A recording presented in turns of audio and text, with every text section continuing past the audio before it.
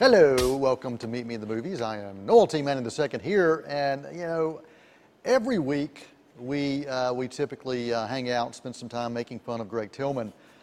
But he's on hiatus this week, so Greg's not here this week, and we normally give him a goofy name and let him try to figure out why, and normally there's no real reason why. But we miss you, Greg. We're sorry you're not here this week, but we do have a special guest back again. Who is this? Who is this guy? Douglas Davidson, North Carolina Film Critics, and now, since last time we met, you're also a member of the Southeastern Film Critics Association. There you go. And also the founder of Elements of Madness, and so you can check out that website. What's that website? Elementsofmadness.com. Elementsofmadness.com. And I feel like I'm selling cards. Elementsofmadness.com. That's it. That's it. Well, we're glad to have you back. Thanks for having me. Lot of fun last time, and you must have had a little bit of fun because you decided to come back. A little bit. Yeah, it was okay. A little bit. It was a good time. Well, one of the things we're going to do is each time Douglas comes on, he'll be coming back some this summer, we're going to have a Film Philosophy Minute. So we're going to do that. That's a little tease, a little sneak preview of what's to come. It's going to be a movie that we're both going to be reviewing as well.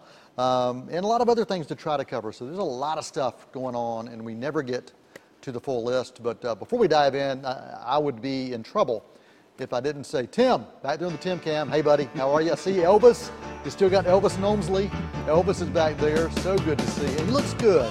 He looks good. That's a great spot for him. That's a great spot for him. We're glad you're here, Tim. And you're glad to have him. Yeah, I'm glad he's providing you the company that you so long for. We have ordered Denny's, and they're going to bring pancakes and a smile for you. So just get ready. Yeah, and a smile. That's right. Just because of your eyes. They love your eyes, man. The temptation eyes. That's what it's all about. Well, let's dive in to this week's show. We do talk movies if you've never joined us before, and if this name, Meet Me in the Movies, didn't give it away, that's what we're going to do. We're also going to talk about some entertainment-related stuff before we dive into reviews. Tim Conway. Tim Conway passed away since last we recorded the show, and just a living legend. Yeah. I grew up watching reruns and some of the original Carol Burnett shows. Always loved Tim Conway's comedy. He was goofy. He was just fun. He was a great actor who would feed off of other performers, but he would share the spotlight so beautifully. He was a wonderful support actor. Yeah, but he was one that could literally lead it on his own. And you look at some of the films he did with Don Knotts. I mean, you look at that character chemistry and that buddy chemistry that they had when they clicked off each other. And once again, that provides to that support that you talked about. But Absolutely. Tim Conway, just loved the guy. He's going to be missed, and if you've never had a chance to see any of the Tim Conway stuff, check it out. Memories of Tim Conway that you want to share? For me, it's mostly the Carol Burnett show, the reruns that would air. By the time I was old enough to watch television, it was all reruns. Yeah. But just watching the various sketches, the stuff that he did, Cannonball Run 2, he had a bit role as a cop, but it was still very memorable. If anybody is listening that has anything to do with Cannonball Run and Cannonball Run 2, please put it on Blu-ray, please. Would like to be able to re-experience those movies because even though it was a bit role, it's still incredibly memorable because he could show up, do a scene or two, and that's all you'd be thinking about for a while. Yeah, he could chew that scenery right there, but at the same time, he would provide the support that was needed. So Tim Conway, you're going to be missed. Now Tim Conway would have never been cast as Batman. No. It would. Well, if it was a sketch, maybe. Yeah, exactly. And he's been doing a lot of voice work for animation, for cartoons and stuff. So maybe he could have been Batman. Maybe. But there is a new Batman in town. But I've been hearing all sorts of weird things like maybe it's not going to happen or maybe it is. What are some of your thoughts about the casting of Mr. Twilight at this point for Batman? Robert Pattinson, I think, has been given a bad rap because he was in the Twilight movies. Okay. Honestly. Now, I've only seen bits and pieces of the films. I've never watched them. However, I have seen Robert Pattinson in other features. The Rover, that was released by A24. I have yet to see High Life, but I've heard he is phenomenal in it. Good Time, which I did not enjoy. I did not enjoy Good Time at all. You did not have a good time. I did not have a good time with it. However, you can't deny that his performance was one of the best that year. Robert Pattinson is a solid, solid actor who, unfortunately, because of how fans are, fan culture has become rather toxic. Yeah. And I think he, in particular, gets a bad rap because he was associated with those films. It was a job. He, from what I understand, based on the fan response, the positive fan response, was very good in it. Yeah, the fans of the Twilight Saga loved him. Absolutely. I think he would make a great Batman. Now, the trick is, let me rephrase that. I think he would make a great Bruce Wayne. Okay. I think he would make a great Bruce Wayne. How he would be in the cape and cowl, I'm not sure. Yeah. But as Bruce Wayne, I think he would be fantastic. Okay. All right. Well, we will see how that unfolds. But, you know, I remember when Michael Keaton was first cast in Tim Burton's Batman, there was a lot of backlash, and this was well before social media. But even then, they were like, wait a minute, this guy, he's a comic actor. How can he do this? And still today, one of my favorites to have put on the cape and the cowl. Absolutely. Actually, Batman was the first film I saw in theaters by myself. I have such incredible memories of that film. And of course, prior to that, my experience was Adam West, the TV show, who at that time was also doing reruns. But I found out about that backlash much later, when I was in my teens and in early college, and I couldn't believe it, because as a young man, as a kid, watching Batman in theaters, he was fantastic. He was, and of course, by that point, I'd also seen Mr. Mom and was it Gung Ho, the one where he's yeah. Some incredible comedic work. But Keaton he has such talent. In hindsight, looking back at it, but then again, now when I hear people complaining about Robert Pattinson, I remind them of Heath Ledger. Same thing happened when Heath Ledger was cast as the Joker, and look how that turned out. Yeah, exactly. And you know, I think each person who has been cast as Batman, I think they each brought something different to the role, and they each did fine. Yeah. You know, you could pick and choose which one's better, which is your favorite, but I think they each did fine for what they were asked to do. Absolutely. So there you go. So for all you fans out there that are having a hard time with this, it'll be okay. It'll be okay. Absolutely. Your life is not going to end because of this casting. I promise you. I promise you. Well, 20 years ago, let's dive in. 20 years ago, Star Wars as a franchise has been around for a long time. Oh, yeah. So 20 years ago, we saw The Phantom Menace. Episode 1. Episode 1, it was Lucas going back to the beginning and starting from scratch. Talk about something that's had a lot of love-hate relationships. There have been a lot of people who hate the prequels. Others love aspects of the prequels. I think that I'm one of those that I don't hate the prequels. I have problems with aspects of it, but they served a purpose for me. And they served a storyline purpose for me, and I did love some of the characters. I mean, without this, we probably would not know Natalie Portman, as an example. You know, she had done The Professional before this. She had, but this brought her into the mainstream, and this opened up a lot of doors for her after that. She took advantage of those doors. Now, there are some other actors that were cast in this, and acting talent that I'm not big fans of. I think, you know, casting Anakin, the older Anakin, oh man, when you go back, talk about torture. Watching the second and third films within this trilogy, pretty torturous from an acting standpoint when you look at Anakin. And I'm not going to talk about who he is because I don't want to say his name. Well, I think, and I will, Hayden Christensen, I think we have to give him the benefit of the doubt because it goes to the material. Okay. And I think this is part of the reason where you get into the reasons why people like him and the reasons why they don't.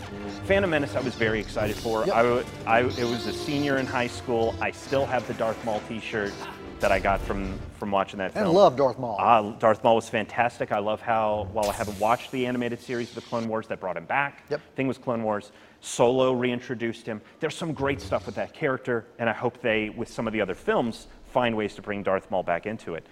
I agree that they got to show us more of Lucas's vision, but I think where some of the problems with this trilogy comes from is Lucas's involvement. He is incredible as an idea man. The scripts weren't that great. They explained things that didn't need to be explained, like the midichlorians. Yeah. Which has sort of, I think, been walked back into other things, or sort of, okay, we'll put it to the side.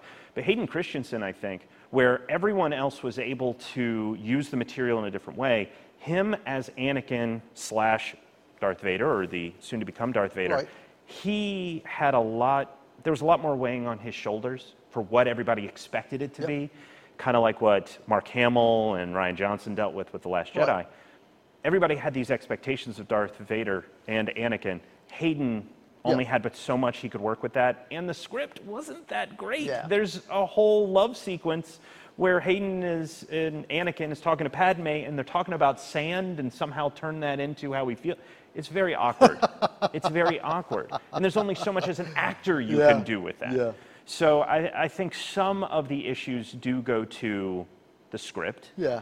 But I mean, they are fun movies, and they're kid movies, and that's what they needed to be. They are, and you know, and honestly, I think without that trilogy, we wouldn't be in this final installment, as we're going to be seeing with the last of the Skywalker saga wrapping up later on this year. So I don't know that we would have been here were it not for those. So 20 years ago, it was released.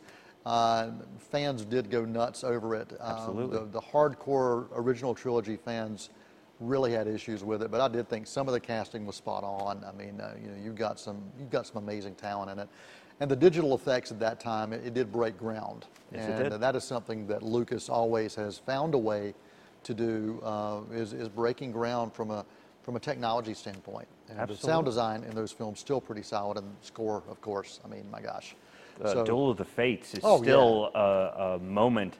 You hear that music, and it does grip you. It does, yeah. Absolutely. Yeah. So, you know, go back and revisit it 20 years later, and you know, and give it the benefit of the doubt. It's still worth checking out. Still worth checking out.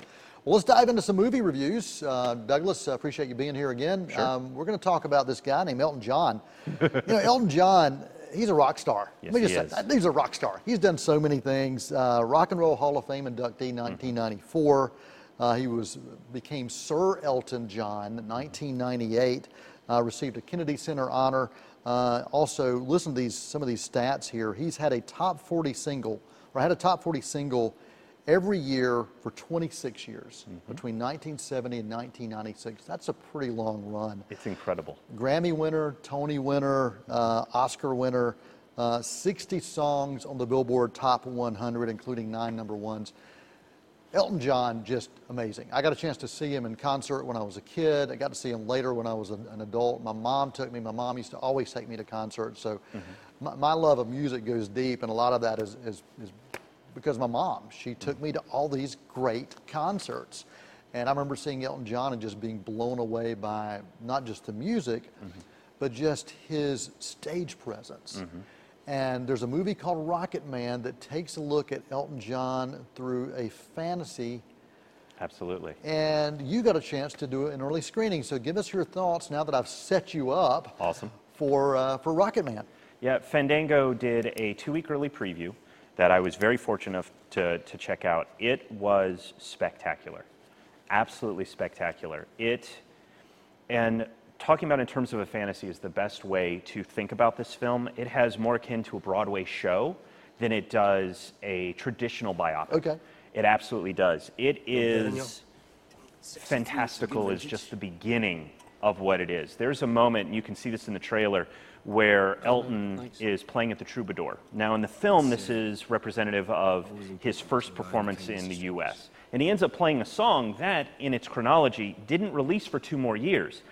The truth matters not when it comes to the music in Rocket Man. And the reason why is because as he's playing this song and people are reacting to it, seems a bit overwhelming. he starts floating in the air. He's holding onto the piano, legs flying up. Everybody is coming off the ground. Did that happen in real life? Probably not, but they probably felt that way. And Rocket Man is more about how the music makes you feel and using that feeling, that music, to tell this story. Okay. And that is what makes it so much fun. There is the way that it's shot, and Dexter Fletcher, who has only done 4 films up to this point. He had previously worked with Taron Egerton, who plays Elton John, on Eddie the Eagle, another biopic. Taron was great in that. He is fantastic as Elton. He just disappears into the role. But the two of them have a wonderful working relationship. And it shows. Oh, it absolutely shows. And one thing that's worth mentioning, as a biopic, it doesn't delve deeply. It's not about carving into the man of Elton John. It does do this, and it pulls no punches. And so much of that, you would expect a film about a subject who is living. Elton is still going, he's retiring, but he's still going, he's still involved in AIDS funding. Again. Retiring again. That's right, I believe it's the farewell tour that's going on right now. But there's a feeling that perhaps they'd want to put on the best light of things. They absolutely do not. And from the beginning, Elton tells you himself, this is who I am, and the whole film shows this to you. What's this? And what's really great is Dexter has worked with, Dexter, Taron, one of the producers, Matthew Vaughn, have all worked together in some capacity. Matthew Vaughn directed the Kingsman films. He directed and wrote X-Men First Class. Well, Matthew worked with Elton on Kingsman 2, who Taron was also in. Dexter has worked with Matthew and had been involved with these things. So there is an enormous amount of trust that was involved with this, and it shows on screen in every moment. I was laughing, I legitimately was crying, my face hurt from smiling, and we've already pre-ordered the soundtrack. We loved every moment of it. So the soundtrack, Elton songs. Yes, but Taron is the one singing them. This is, in terms of a soundtrack, this isn't a greatest hits that they're putting out to just sell records. No, this is Taron Egerton singing with guest spots from other members, and they're the versions from the film. You can actually listen to Rocket Man in the official video that they've put out on YouTube and Vimeo, and it's not the version Elton did. And the way that it's used in the film, it'll absolutely break your heart. It is. So this is a film everyone should see who loves music, everyone who should see who loves Elton John. Absolutely. Absolutely. I think this film, more than any other biopic that I've seen recently, does play across all audiences. Because it's not trying to be truthful to the chronology. It's not about, well, he did this song here and this album here. It's about using the songs to convey who Elton is and what he's experiencing at the moment. I think it plays across so many different things. And considering I did see a couple of people at the screening that my wife and I went to dressed up in Elton outfits, I think it plays both with fans and Universal. I grew up listening to some Elton songs, but watching the movie I went, that was an Elton John song? Wow, okay. And so it was great. It just plays. It absolutely plays. So your rating on an A+ to an F scale? I would say A. A. For me, it's a 4.5 out of 5. It's near perfect. It is near perfect. Solid A. Absolutely recommend. Rocket Man, check that out, and it's it's getting a wide release, but it's definitely one I will be there. I'll be checking out. Thanks for the early review of that. That's Happy to do it. We're going to take a break right here on Meet Me in the Movies. We're going to have a little intermission, so you can go get your popcorn, you can go get your goobers or your gummy worms. I think Tim back there likes gummy worms. Is that right? Gummy worms? Okay. And we'll get some peanut butter and banana for Elvis. I think we're going to do that as well. We're going to do that during the break. We'll come back with John Wick, Chapter 3, and more right after this. I remember when rock was young. Me and Susie had so much fun, holding hands and skimming stones. Had a no-go Chevy and a place of my own, but the biggest kick I ever got was doing a thing called the Crocodile Rock, while the other kids were rocking round the clock. We were hopping and bobbing to the Crocodile Rock. Well, Crocodile rockin', a song for shouting. Here in Cleveland County, many children struggle to develop due to the lack of guidance and shortage of positive role models. At the Boys and Girls Club, we make it our team's mission to aid your child in becoming a better student and, more importantly, a better person with a brighter future. When your child comes to the club, you can be assured they are being guided in a manner that is beneficial to the growth as an adult that is visible in their lives. Please consider giving your child the opportunity to be the absolute best they can possibly be. Please support your local Boys and Girls Club today.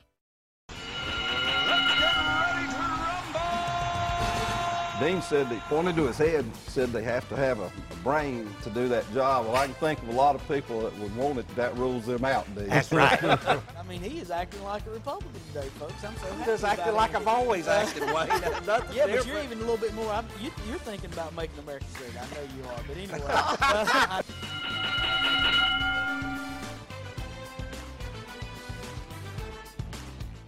They're gonna put me in the movies. They're gonna make a big star out of me. Welcome back to Meet Me in the Movies. I am Noel T. Manning II, hanging out with Douglas Davidson. Hello, Douglas, everybody. elementsofmadness.com, also North Carolina film critic and Southeastern Film Critics Association. Greg Tillman is still not here. He did run in with a little bit of makeup help. He was going to call cosmetology, but they could not come. So Greg did come in. We do appreciate it. Movie we're going to check out right after we say hey to Tim back there. Tim, you still there? Thanks, man. Appreciate it. And Elvis Nomsley back there as well. We appreciate both of you. John Wick 3. The first John Wick I was a fan of because it was an under-the-radar film. It was different. It came out, it seems like it came out around the same time as Jack Reacher, or they weren't too far apart, and they both had some similarities. But I tell you, you just don't mess with a man's dog. That's the bottom line. You just don't mess with a man's dog, especially somebody who was a world-class assassin. Well, John Wick, the first one, had incredible success. It had this kind of cult following. A second one came out. It did well. This third chapter has blown the box office away, has blown expectations out of the water. I mean, nobody expected it to almost hit 60 million on opening weekend. That just wasn't something that anybody thought would happen. And you and I got a chance to check this one out early as well. And let me get your thoughts on John Wick 3 that literally picks up right after the second one. And I think it's with this film that, with Chapter 3, that we need to stop thinking about the John Wick series as films. Yeah. The sort of standards, you get a sequel and whatever else, and more to think of them as serials. I agree with you. I agree with you. In particular, the fact that there's a line given by Angelica Houston's the director. It's been 5 weeks. Yeah, exactly. For these three films, 2014, 2017, and now 2019. Yeah. It's been 5 weeks in John Wick's life. And I think it's important that they mention it. They do it in Chapter 2 as well. This is something that is ongoing. He hasn't had a break. And the violence is beautiful. Yeah. The director, Chad Stahelski, he's a former stuntman, and he knows how to create action. And what I love about both he and Keanu's partnership in creating the sequences is that they look to other films for inspiration as well. The motorcycle sequence that is fantastic itself was inspired by another film called The Villainess that I think came out after John Wick 2 came out. I think it was 2017, 2018. But they saw that movie and they went, oh, we got to do something with this. The stunts are fantastic, the action's fantastic, and that's, I think, why people do return for that entertainment value. I think so too. And you talked about creative. This is probably one of the most creatively violent films that I've seen, violent in action. And when you see deaths by library books, deaths by horses kicking people in the head and other places. Horse chases, motorcycle chases. You have some of the most incredible chase scenes in this film, and you're right. It's just this incredible visual journey that you're watching. Very limited dialogue. I was talking to Thomas, my son, who is an ultra marathon runner. I said it's really like doing these ultra marathons that you've got these heavy action sequences. And then you've got like a water station where you can take a break for just a second or two, just to breathe, and then you go right back at it again. And there are probably 3 or 4 of those particular sequences that are broken down to let you breathe. But man, there's so much action in this movie. Absolutely. And what's really wonderful about it is because Stahelski comes from a stunt background, he understands that action sequences aren't just about amazing people. Now, a good one will, but it also communicates and moves the story forward. And so many of the fight sequences are about that. The first fight sequence, you talk about John attacking someone with a book. It's a pretty impressive fight sequence, but it's also about communicating who John is and where he is at that moment. How desperate is he that he's going to use the first thing that comes to him. The scene that follows after is an incredible knife fight. Incredible knife fight with, by the way, for you, martial arts enthusiasts, Tiger Chen has a blink and you'll miss it cameo in that particular sequence, who has worked with Keanu before and I believe with Chad. But these fight sequences, they communicate where John is, where he is in the story. And he does it looking good the whole time. The dude wears a suit and tie the entire time, even walking across the desert. The dude doesn't shed his coat or tie. He doesn't have time for it. Doesn't have time for it.